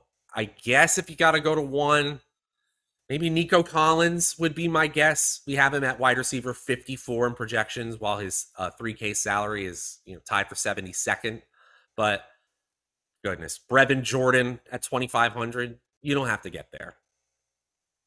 Yeah, I do still like Cooks. And you're right. Mills is actually better for him than Tyrod Taylor. You're absolutely right. Mills is not good, but Seattle's secondary is not good either. Could Cooks see 12 targets in a game like this? I think he could. I actually see Cooks as a good play this week, to be honest with you. I see him as a pretty good play overall. And we've got him projected for right around 11% ownership. Totally fine with me. I want nothing else from this team though, Matt, at all. Nothing. Agreed. He's actually right now in our boom bust tool. He has a pretty solid leverage score, meaning that his chance of being in the optimal lineup, Cooks' chance, is higher than that 11% projected ownership. Buffalo, Tampa Bay. Was this always a 4 p.m. game or did this get flexed? I think this was one of the weeks where one of the games got flexed. You might be right, but I'm not sure. Yeah, me neither. I feel like it was, but that's besides the point. Doesn't even matter. Highest total for sure on the 4 p.m. slate. Highest total on the slate by a mile. 53.5 points. Buffalo getting 3.5 on the road. Putrid performance, but throw it away against the Patriots last week. The one thing I'm not throwing away is that they knew the Patriots were going to run every single play and still couldn't slow them down. They knew Jonathan Taylor was going to run. They still couldn't slow him down. This run defense is a real issue right now. And in the passing game, they're down Tre'Davious White for the entire year. I think it might be time to start worrying about them. But on the same note, you got to go back to Josh Allen and the passing game this week against Tampa, especially if this game shoots out. What are you doing with guys like Diggs and Allen and Beasley and Emmanuel Sanders and Dawson Knox? I'm down to play him. The total is high. Tom Brady's probably going to be bringing the offense on the other side. And so you got to think that Buffalo is going to try to get back on track offensively here. We have Josh Allen projected as our top overall quarterback this week. So that tells you that Diggs and Beasley especially are full go if you want to stack them up with Josh Allen. They're second in our top stack value ranking. It gets a little bit more difficult after that because Dawson Knox and Gabriel Davis have really been creeping up into that third place role. And so we're seeing some variability outside of Diggs and Beasley, who are typically getting a much larger target share. I'm not going to count the crazy weather game too much towards the overall season trends for this offense, which means Diggs is still by far the best play. But honestly, if you're looking for a value, I think Cole Beasley is the one you want to get to because we're seeing under 8% ownership. His salary of $5K is super easy to get to. It's a super high total game. It's essentially giving you $5K access to this game. And the Tampa Bay defense is not spectacular. They're just around league average in schedule adjusted fantasy points allowed. So it's really a solid situation here. They're a solid offense that needs to bounce back, and they're probably going to be pushed by the opposing offense. I'm going to be getting to a lot of Buffalo Bills. I think that's probably a good idea. And I would like to do so as well. You know, did the Bucks just lose a corner to suspension, a starting corner? I'll check it right now. Maybe not. Somebody might know. Richard Sherman was cleared to return is what I'm seeing. That's a good thing for the Bills. Yeah. For the Bills. No, I'm kidding. He's probably still okay. They need depth in that secondary. So from that perspective, it's good. But Tampa Bay, honestly, they're giving up points, but it has to do with the fact that people have to score to keep up with them. Yep. They're sixth best in the NFL in yards allowed per pass attempt. So I know it's pretty good. Yeah. That's the thing I think a lot of people miss, that like if Tampa's not scoring a lot, things can get ugly because they're not just going to end up being a sieve. But I'll tell you this much, Matt, that Tampa offense, do you know where, without looking, do you know where they rank in game script adjusted run play percentage? I'm sorry. I have it in my sheet. Okay. 31st. Yeah, they're first. Yeah. Well, they're first in adjusted pass rate. You knew what you were saying. Yeah. Second, let's do second lowest. Well, at least according to our tools, and maybe I haven't refreshed it. Maybe they're first now since it was last refreshed. Are they? Let's see. Yep, they are. They moved to first. I hadn't refreshed it since we updated it. The lowest game script adjusted run play percentage. So what we're saying is, in a neutral game script situation, Tampa is still throwing at the lowest clip in the league, and they run over teams, right? That is insane. You look at last week, Brady threw, what did he throw, 500 times in the first half? It was crazy. Seriously, you're going up against the Atlanta Falcons, and you just come out slinging. He threw 51 times in that game. We had on Odd Shopper, we had Brady projected. This was like a can't miss, according to our Odd Shopper. That's why you got to use this tool. We had him well over his completions for, I think he was projected like 24 and a half completions. I'm not kidding when I think he had close to that at halftime. I'm serious. We had that as a super high expected win rate bet, super high expected ROI bet, and he just murdered it very early on. 38 completions for Tom Brady in that game. I don't think we have a prop on that yet. I can't wait to see what it looks like in this game because everyone looks at the Bills as a run funnel defense, and that's going to open up a lot of ownership for Leonard Fournette. Yeah, you're going to see a lot of people play him. Okay, so we don't have a completions one yet. We have passing touchdowns. We have a few things, but we don't have that. We have passing yards, 314.5 for Brady.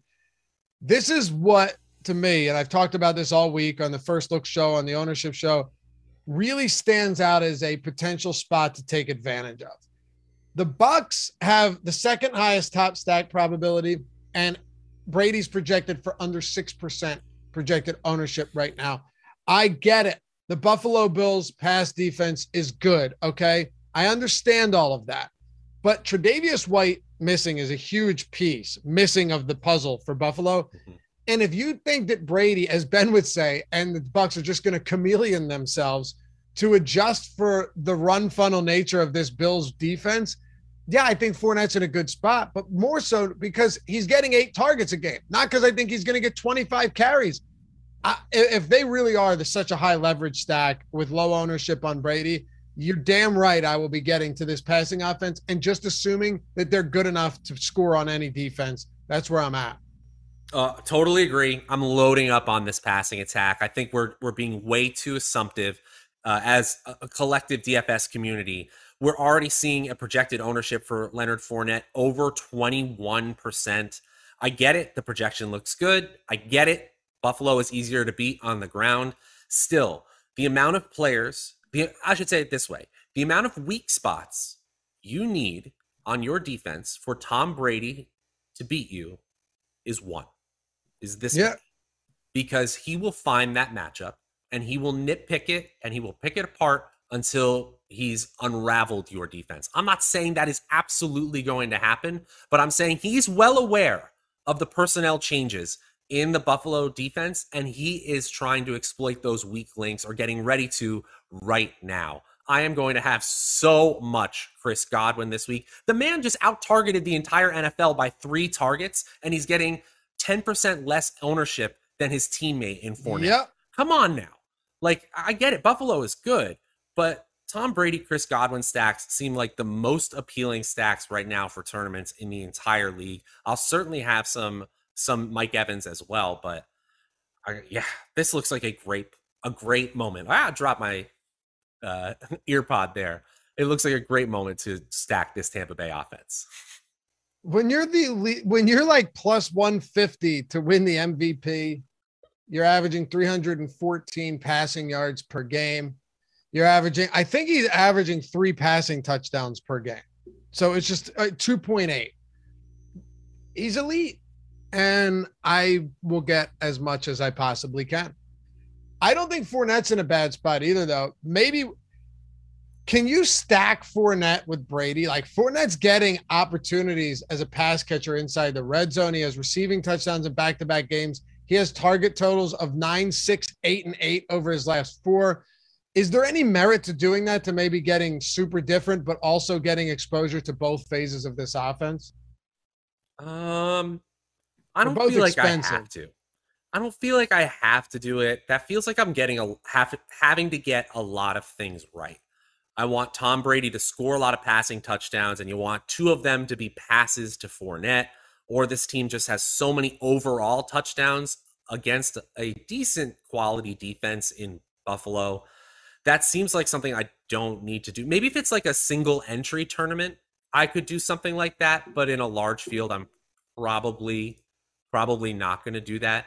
I do see someone in chat, W German, kind of calling us out for overweighting single game sample sizes. I think that is a fair critique, and it's possible that Buffalo comes out and keeps things competitive here.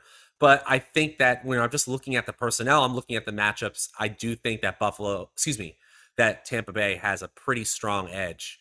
And if their offense is able to do. When did either of us say anything about a single game? Oh, I was just referring to like Godwin getting 15 targets, and I think that's really what he's saying. Oh, no, that was before. He said that before you said any of that. Oh, okay. Yeah. All right. So not calling us out, just pointing it out in general. Then it's just a good point, W. German. I just want to point out that sometimes many game sample sizes can be misleading too, though. By the way, W. I don't think I think the Bills can win this outright. Of course, they're one of the most unpredictable teams in the league right now. They're either pretty bad or they still have a potent offense when they can, protect Allen and they don't have to rely on the run. But you look at the run defense for this team, they allowed no rushing yards early in the season, but they faced the Steelers in week 1. Steelers, I don't care about Najee Harris. This team has no run blocking. Then Miami, then Washington, and they crushed them. Washington abandoned the run. Then Houston, okay? Then Kansas City, where they allowed 120. Tennessee, they allowed 146 to Henry. Miami again, Jacksonville, the New York Jets, New Orleans without Alvin Kamara. They didn't even have Ingram for that game. That was Tony Jones. So yeah, the few times they faced good running teams, they've been shit on. 222 yards to New England, 264 to Indy, 146 to Tennessee, and 120 to Kansas City. This is not a good run defense. And I can tell you that the smaller sample in that case against good teams speaks volumes, as opposed to facing a ton of bad teams that were behind early and have zero run game to speak of. But it doesn't matter. Well said. Yeah, it doesn't matter. Brady's still going to throw the football.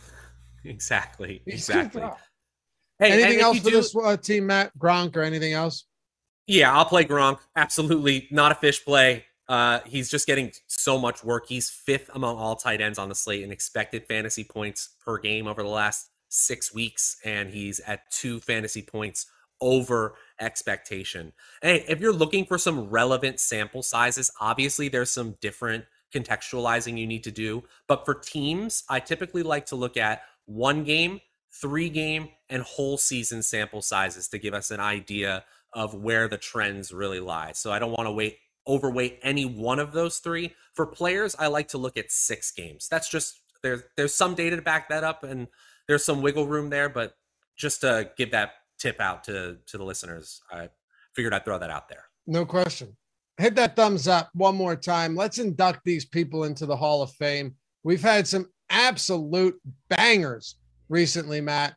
I'm talking over the weekend. We had a 100K. We had a win that sent my buddy Connor to Miami for the DK Live final. We had just a ton of huge stuff, 40, 50K. What is this? I'll tell you. You want to get inducted. You want to get the shout out, get that love. All you got to do is download the Awesemo profile pic at awesemo.com/avatar and tweet us your wins at Awesemo HOF. And if you finish top 3 in a field of 5,000 or more, you get a free month of Awesemo Plus Platinum. We talked about it earlier. All of the tools created by the #1 ranked DFS player, Awesemo himself, free for every sport the entire month. You pay nothing.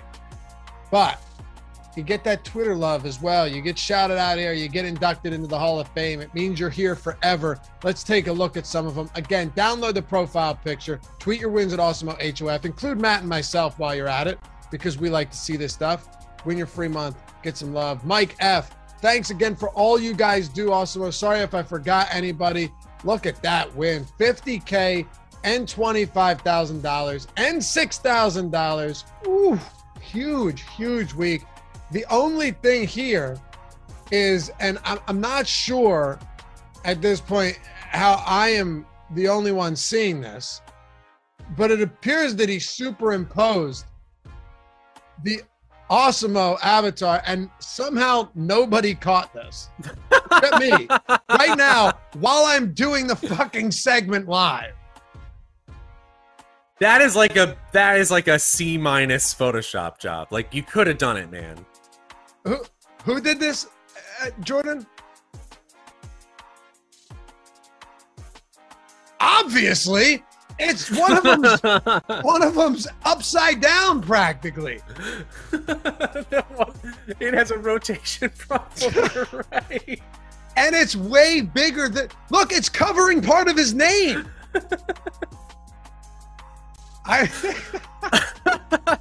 The fact that nobody caught this is a fireable offense, Matt. Unbelievable. I'm glad he won. I'm almost wondering, did he just take a win from somebody else and like Photoshop his name in there too? We don't. That'd be hilarious. No, he didn't, because his handle is Swiper32 on both Twitter and on the Awesemo or and on Fan. That's or DraftKings. Sorry. The funny thing is, it's look. One of them is actually cut off. They're all different sizes. Remarkable stuff. That's cool with me though, because, well, bro, you got to learn about masking in Photoshop. I know that's 201 level stuff, but like, you got to get there. I love this guy. Gonna do this. This is like MS Paint. Guy. Straight DGAF got on here, just completely passes through unvetted, you know. But anyway, big wins. Shouted out Awesemo, so we'll take it. And what he walked in, he said, "Don't worry, I'm a professional." Yeah, crazy. Tyler Scanlon, thanks to the amazing tools and analysis, had my biggest DFS night by far. Awesemo turning a fun hobby into a legit side hustle. Keep the fantastic content coming. 35,000. That's awesome, man. Oh, this is actually the guy that was underneath someone that we had the other day who binked for like 100 or 50. And I go, oh, that's cool. TS Can it was Eddie. You're right. Eddie, our boy Eddie Lai, that a member, or he was a founding member of Awesemo. Guy crushes. He was first. I'm assuming it's T-Scan, actually. Yeah, T-Scan 13, or Scans, was right under him. I was like, oh, that's cool. Well, congrats, Tyler. That makes me happy to see. Bryce Olean got a little bankroll booster last night in the FanDuel, 25-cent. Missed the first place on that last 80 rebound, but no complaints. No, man, that's a phenomenal ROI. 25 cents in the 250. And here it is. Here's Eddie Lai, 100K with the Awesemo avatar, a legitimate avatar. And then T-Scan's 35,000, second place. Right there. First and second. Awesome. That makes, I mean, that's just huge.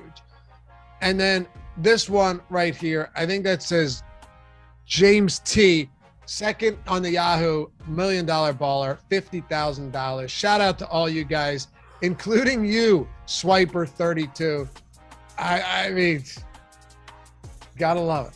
Guy just did not care. Tossed it in there. Matt, that could not have been worse. They're different shapes, they're different sizes, they're lopsided. Amazing.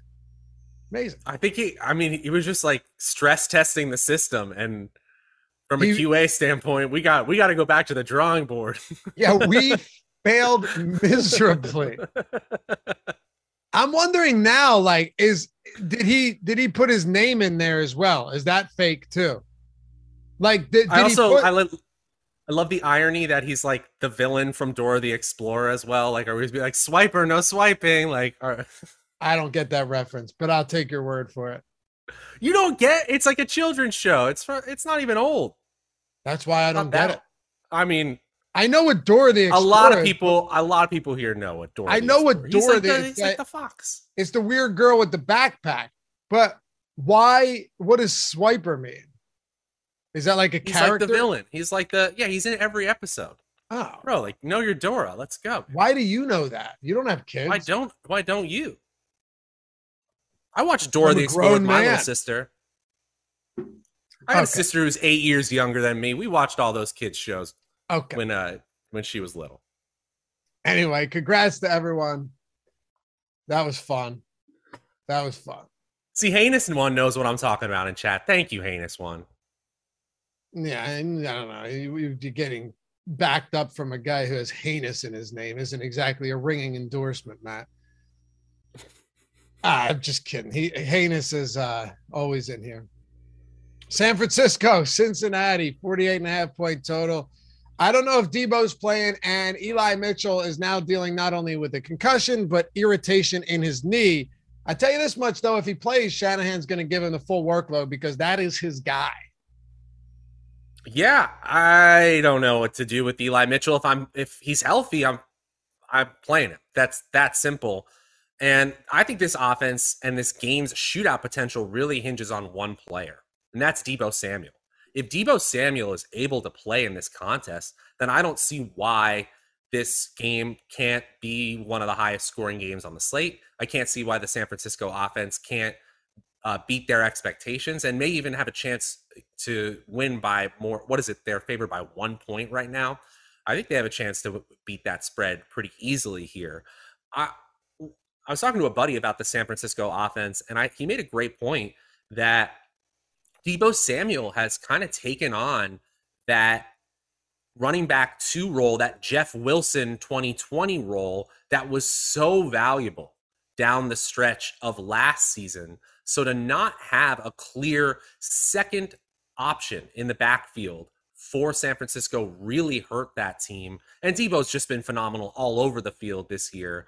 If he doesn't play, I'll get to some George Kittle, but honestly, I think it just tamps down my expectations for the entire San Francisco offense, especially if Mitchell is hobbled or unable to play here. We just have not seen anything from Jeff Wilson. If they're down Mitchell and Samuel, Kittle can do it. I mean, we saw what a crazy game he's capable of having against Seattle last week, but it's still a tall task to do that twice in a row, even against Cincinnati, just a middling defense in schedule adjusted fantasy points allowed. Actually, they're up to, they're 5th worst in the NFL right now in schedule adjusted fantasy points allowed. That's worse than I thought. This is it's not a bad spot. It's just a matter of who the hell's going to be on the field. I don't even know right now. Deebo, Mitchell's been so good from an overall volume standpoint that you probably have to consider going back. From a fantasy standpoint, it's kind of been rough, but he's still, if you're telling me you get 25 carries, maybe 3 or 4 targets, I can get on board with that, but he's dealing with multiple ailments right now. So I'm on the fence. I like Kittle though. I'll go back, especially if Deebo's out. Did you see that catch and run down the sideline for Kittle? A touchdown? There's just no player like him in the NFL. It's like, I feel like I'm watching a WWE character when he's doing stuff like that. It doesn't feel that was one of the sickest catch and runs I've seen by anybody, man. Him staying in bounds with that balance was amazing. He's so good. I'll happily get to some George Kittle this week. And on the other side, I'm not really sure. Monitor T. Higgins' ankle, first off. Keep an eye on that.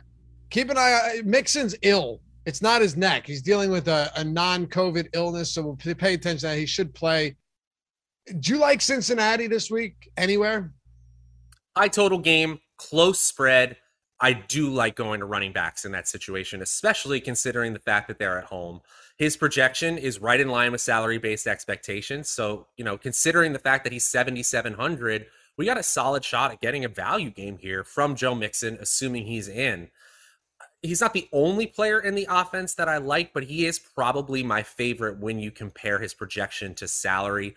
Jamar Chase, he's probably going to get more looks because T. Higgins, I think he's not going to play the way that he came off the field last week, still not practicing as of Thursday. He's probably going to get the looks, but it's hard to bet on. And he is priced up at 6,900. That's 7th most among all wide receivers. And I still don't think Tyler Boyd, even if Higgins is out, is suddenly going to get the volume like he did in previous seasons. He only has 9.9 DraftKings expected fantasy points per game. That's outside the top 27 receivers. He's right in line with expectation. And Burrow's finger was going the other direction. It was going the wrong way. That's what I saw on the broadcast, at least. And I couldn't believe he stayed in the game, let alone is going to be able to play through it. But I just don't have a ton of faith in what they're actually going to be able to do. It was really swollen, too. I don't know how they also had, they had a million close-ups. I felt like they were just able to get just crazy high-definition shots of this pinky just headed in an entirely different direction than the rest of his hand. I know. That worries me. Yeah. Taysom Hill has that mallet finger, which is when your finger does this, Matt, but you can't correct it, right? Mm-hmm. And he threw 4 interceptions in that game. Russell Wilson hurt his finger. He's looked bad. The finger injury, even if it's your pinky, if it's on your throwing hand, like that, I still have some concerns. We'll see. But I don't think this has to be a game where you force in pass catchers from Cincinnati anyway. If T. Higgins is out, that changes things for me a lot, actually. Like I would You're go going to more to Jamar. Chase. What's that? Okay. You would go to Chase. I would go to more Jamar Chase for sure. Yeah, no doubt. But as of now, probably not. I do think this Giants Chargers game is interesting. The Giants are getting 10 points. They're very bad. Jake Fromm is probably starting. I'm serious when I say I'm not sure how much we can even talk about this team outside of Saquon Barkley, who will probably be involved in the passing game a lot. But the reason I say that is right now you have Daniel Jones doubtful, Mike Glennon questionable, Kadarius Toney not practicing questionable, Kenny Golladay not practicing questionable, Sterling Shepard questionable, hasn't been playing, but did get some practice in. The whole damn team is hurt.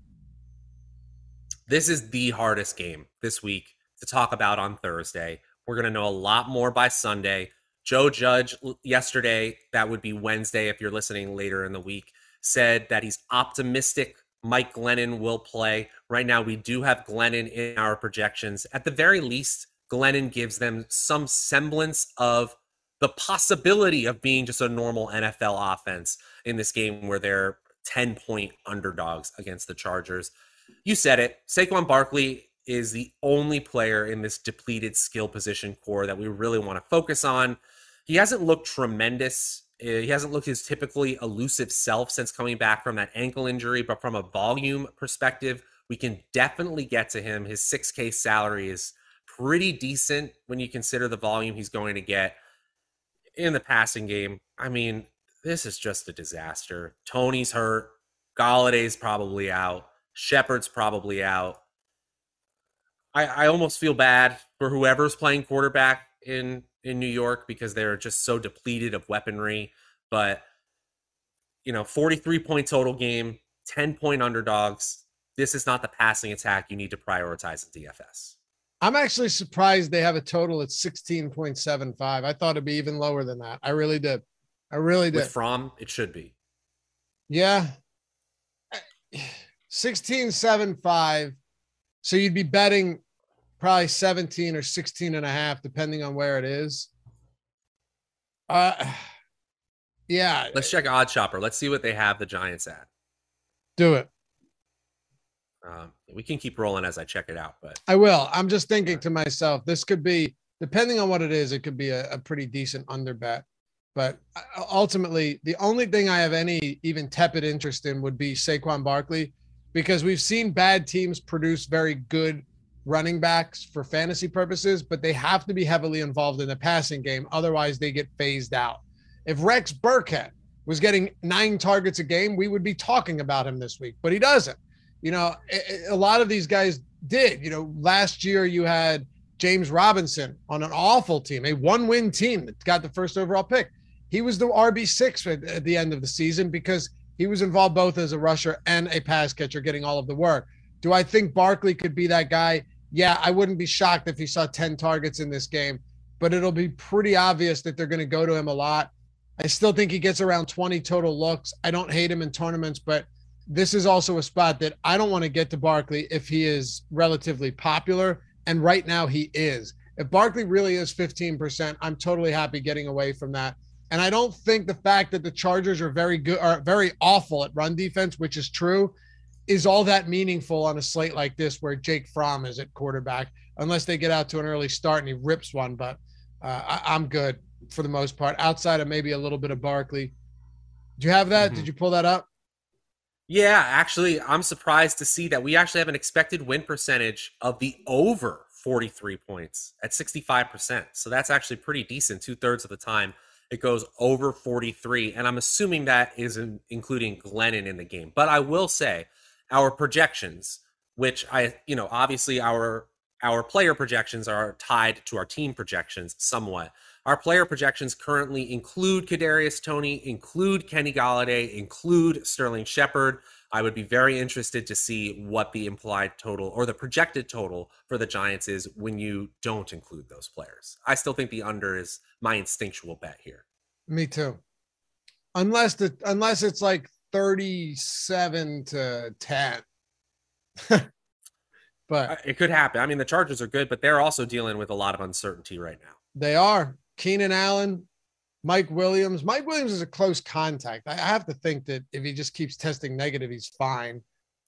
Keenan Allen, I don't know if he plays. Apparently, he's vaccinated. Austin Eckler has some bumps and bruises, according to Staley, but it appears that he should be okay as well. It's a pretty good spot for them. They have, last I looked, the highest top stack probability in our top stack tool. Still have a high leverage, still have a positive leverage score despite Herbert's projected ownership of almost 13%. It's hard to say what to do here. This is why you should watch the Sunday Live Before Lock and Deeper Dive shows. But what is your instinct? What's your gut feel right now on whether or not these guys play? Because I don't have a good I have no idea if Keenan Allen's going to play.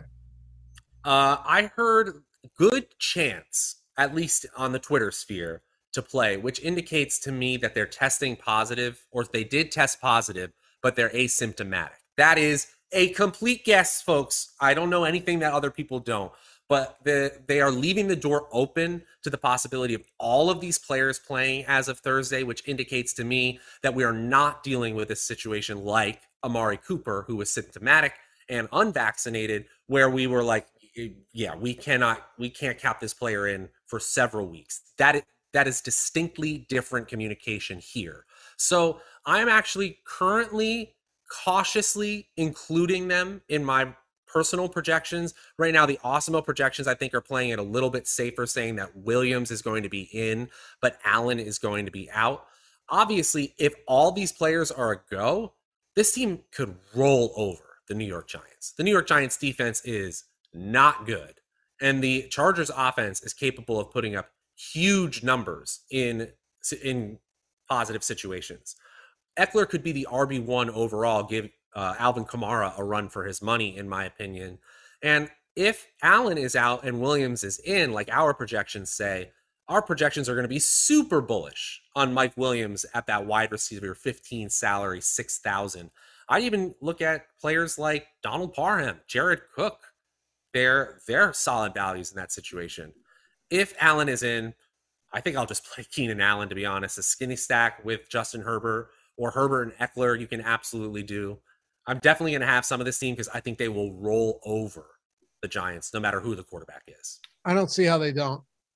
The only thing I would say, and we're coming up on 1 o'clock, is if Guyton ends up being chalk, let's say just one of Allen or Williams are out. If both of them are out, totally different situation.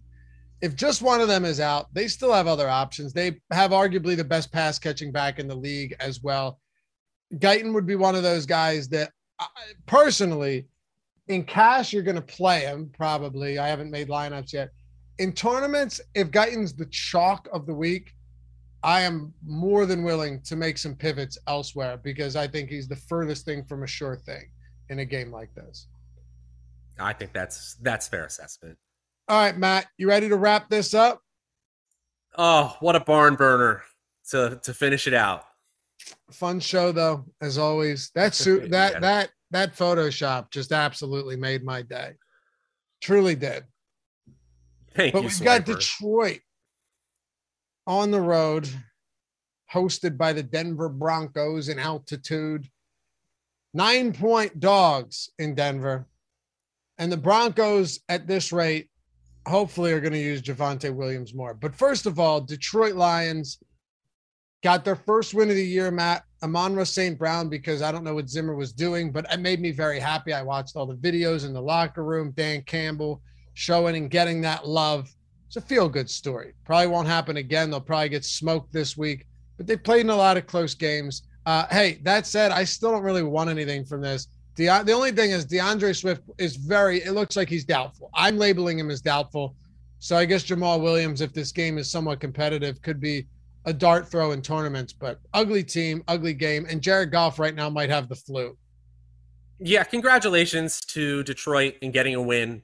It's a moral victory. It's a real victory, I suppose, too. But ultimately, I don't change the projections. That was their Super Bowl, Matt. That was their Super. I mean, hey, we've been talking a lot about coaches and their effects on teams in this particular show. And I will say, these players love playing for Dan Campbell. It certainly looks like a better locker room environment than some other teams. And, Campbell certainly hasn't lost that locker room, if that footage that you were talking about is to be believed here. But to say that they have a great chance of winning as touchdown underdogs in one of the lowest total games of the entire slate against the Broncos defense that really is borderline elite, especially against the run, it's really tough to do. I guess if you really want to get off the wall, you could play a player like Josh Reynolds or TJ Hawkinson, but I definitely don't think you need to get there. Amon-Ra St. Brown is now up to wide receiver 27, 5K in salary, so you're not really getting any sort of massive discount. He's sort of a middling value, and they're just huge underdogs. I just don't really feel like I'm going to get there, especially if Swift is out. Do you like Javonte Williams? If Gordon sits, I do. I love Javonte. And so will everyone. He'll be the most popular play on the entire slate for sure. I don't know if I have the guts to start him if not. I probably am wrong about that. If Gordon is active and playing, Javonte Williams' underlying metrics are so incredibly impressive. And he was PFF's #1 rated back coming into the league in the 2021 draft. And his evaded tackles per touch was among the best in the league. And then he just completely blew up in his first game as a starter. This is a great player in the making. And if he is in and he is the main back, he's just going to look fantastic against that running back 15 salary, 5,900. He still has the possibility of getting there as a home favorite if Gordon doesn't play, but you got to reserve him for tournaments in that case. Sutton, Judy, Fant, Patrick. It feels like one of these guys can have themselves a game. I don't really know if I'm trying to spin the wheel and see which one I land on, though, this week. The one thing I will say is I was happy to see Courtland Sutton kind of back involved in the offense. So he had seen multiple games with over 100 air yards and then was just fading into oblivion here on this team. Finally gets a bunch of air yards last week. Still, the production isn't fantastic by any stretch, but 132 air yards, 9 targets. That's the type of workload I want to see for a player like Sutton. So, that's a 2-game sample. But still, he's being much more heavily involved here. If we're gonna rank it right now, I still think Judy is the best of these options. 5,600 is something I would pay for against a Detroit defense who has been bad this year in per play efficiency on defense. Noah Fant and Albert O, nah, not really. I don't think I need to get there.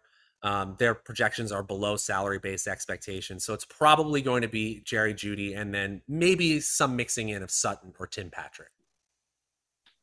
Well, Matt, we've done it. Once again, we've all survived the Marathon Matchup Show right here at awesemo.com. And Big Bino, what a way to close out the show. Welcome to Team Awesemo, bro. It's a nice looking badge. I'm tired, man. Got to grab some food. Got to re-energize. Maybe a third cup of coffee. Yeah, I made the mistake last week of not eating at all, and I was like, I got to eat something, but I didn't have time, so I hadn't eaten all day. And then we get done this show at 1 Eastern. That's what they call intermittent fasting. For me, it's entirely AIF is what it is. What's accidental that? Intermittent fasting. It's accidental intermittent fasting. All the time, bro. Right. AIF, man. But we welcome you guys all the time here to come watch, listen, whatever it is. If you're listening on the podcast too, hit us with a review and hit that thumbs up before you go. Follow Matt at Draftaholic. I'm about to fall asleep over here. It's a fun show. I love it. It's just long. Myself at Lafayette_D. Shout out to our boy Jordan Klein. As always, doing a great job producing this show. Until next time, Matt. Peace. Yes, sir. See ya.